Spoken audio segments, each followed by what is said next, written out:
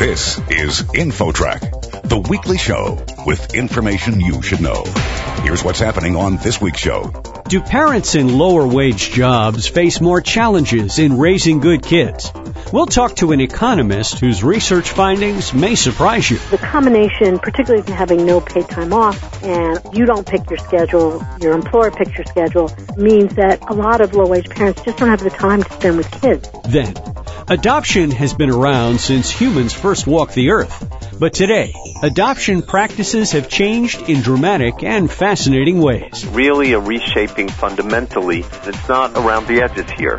This is a permanent, historic change that the Internet is instigating in adoption. Those two stories, and much more, are coming your way on this week's edition of InfoTrack. Stick around. Our show gets underway right after this.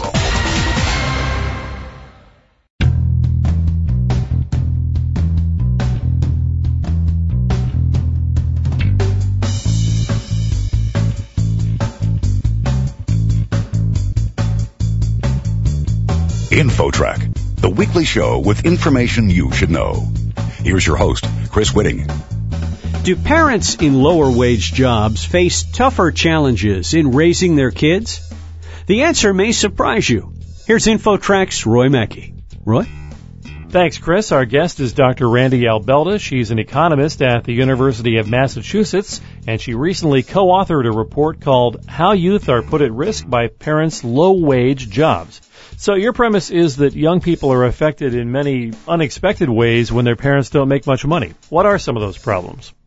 Well, there's two separate issues that converge with being a low-wage worker. One is not having much income, and that's actually fairly well documented that poor families end up affecting youth outcome.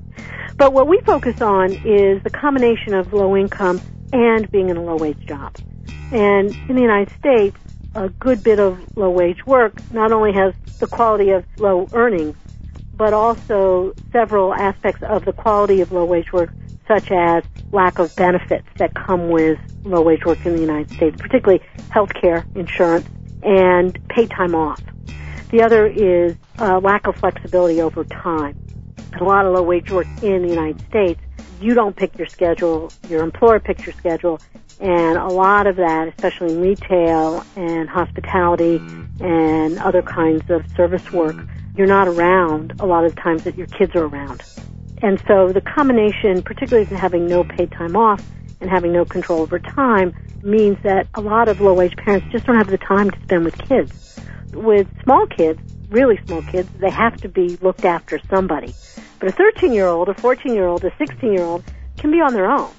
And a lot of research shows that a lot of kids get into trouble at 3 p.m. in the afternoon. For the purposes of your research, how did you define low income? We defined low income as having income that's 200% of the official poverty line.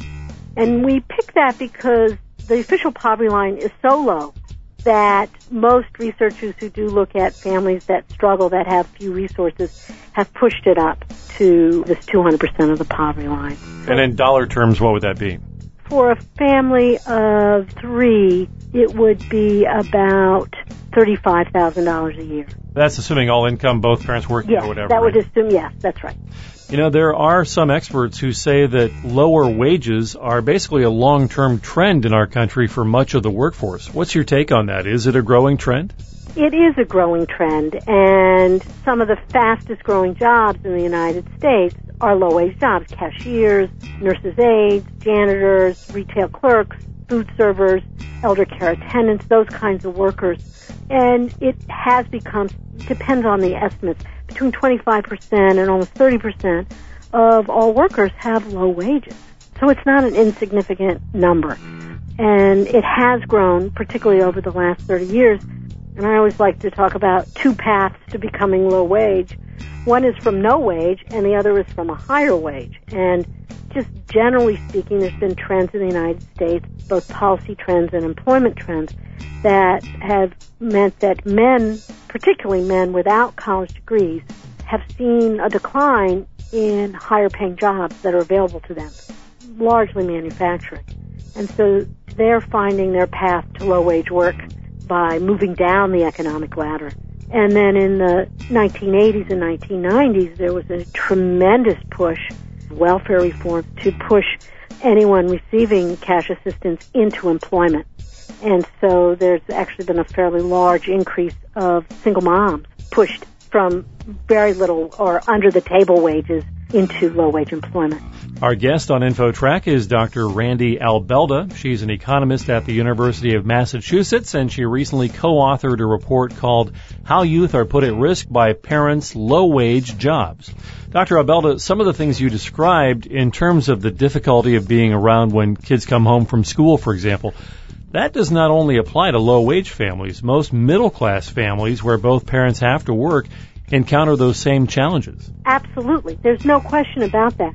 But the difference, and it's an important difference, is that, one, many higher-wage workers have more flexibility in their job. That is, they may be able to take time off to go meet a teacher at 4 o'clock in the afternoon if they need to. They also have more income, and one thing that we've seen with more parents working, especially women working, is substituting buying services for one's own time. So you can, if you are a higher income parent, even though you run into this trouble, you can probably purchase a fairly high quality after school program. So you know where your child is. Yes, Americans that have work long hours. And this is a problem that all parents face. But the consequences and the parameters of low-wage work make it harder and tougher for low-wage parents. You mentioned earlier that other countries deal with this issue differently than the U.S. Can you explain why you think that they have it right and we have it wrong? A lot of it has to do with employment policies. For example, the United States is, I think, one of maybe 3 countries at this point that doesn't have paid maternal leave. Now, that's for young children, but most countries require at least paid sick days. In the United States, employers provide that, but they don't have to. And something like over 50% of low-wage workers do not have any paid time off. So when they get sick, or more importantly, when a child gets sick, either you miss work and you miss a day's pay, or you have to scramble to take care of a kid. So it's sort of this penny-wise, pound-foolish type of policies that we have. But the United States is an outlier compared to other industrialized countries around both health care insurance for all workers as well as paid time off. This would seem to be kind of a catch-22 because consumers tend to shop at stores where prices are lower, and to keep their prices low, these stores probably can't pay their employees more. That's an interesting question. There's actually a good bit of research that suggests that that's not true. We find it in 2 ways. For example, Costco and Walmart are 2 sort of big box stores that rely on a lot of service workers, retail workers. And they have very different paths. You know, we pretty much know the Walmart path, which is a low-wage path and on-demand workers. Costco actually has taken a high-wage path, and they pay their workers a great deal more, and they reduce absenteeism, they reduce turnover. And as a result, you can make yourself more productive at higher wages. And this actually has been shown in studies that compare increases in minimum wage across states. What happens when you end up paying workers more, there are productivity gains that are made that more than compensate for increasing wages. Just to kind of wrap things up, if you were talking to a low-wage family who is struggling to get out of that trap or at least to deal with it, what would you say to them? Well, first I would say it's not your fault. You have to find an individual solution, but it's not an individual problem. And when someone comes around and asks about talking to employers about more flexible schedules for workers as opposed to employees or attempts to make jobs better, I would argue that that's worth doing. It may be hard and it may be long, but these things are constructed, they're made, they're not set in stone. They don't have to be. There are possibilities for thinking about this differently. Dr. Randy Albelda from the University of Massachusetts, the co-author of a report called How Youth Are Put at Risk by Parents' Low-Wage Jobs. Thank you very much for joining us on InfoTrack. Thanks for having me. And for InfoTrack, I'm Roy Mackey. Next, how has today's technology impacted the adoption process? The eye-opening story, coming up. Stick around. There's more InfoTrack straight ahead.